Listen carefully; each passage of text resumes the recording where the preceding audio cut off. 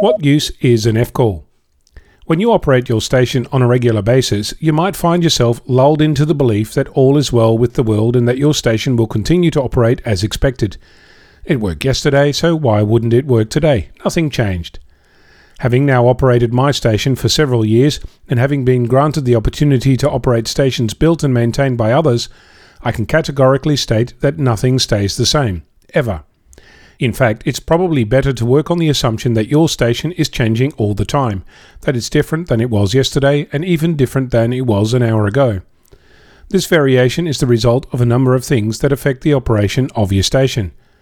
The weather is an obvious influence. Antennas are subject to the wind, the rain and the sun, not to mention lightning and atmospheric ionization, but the weather is not the only variable. Power supplies are fed by the grid, which fluctuates. Power supplies heat up and cool down. So does your radio, the connectors that connect the coax to your radio and the like. If you have an amplifier, it too heats up and cools down. Contraction and expansion slowly doing their physics to trip you up.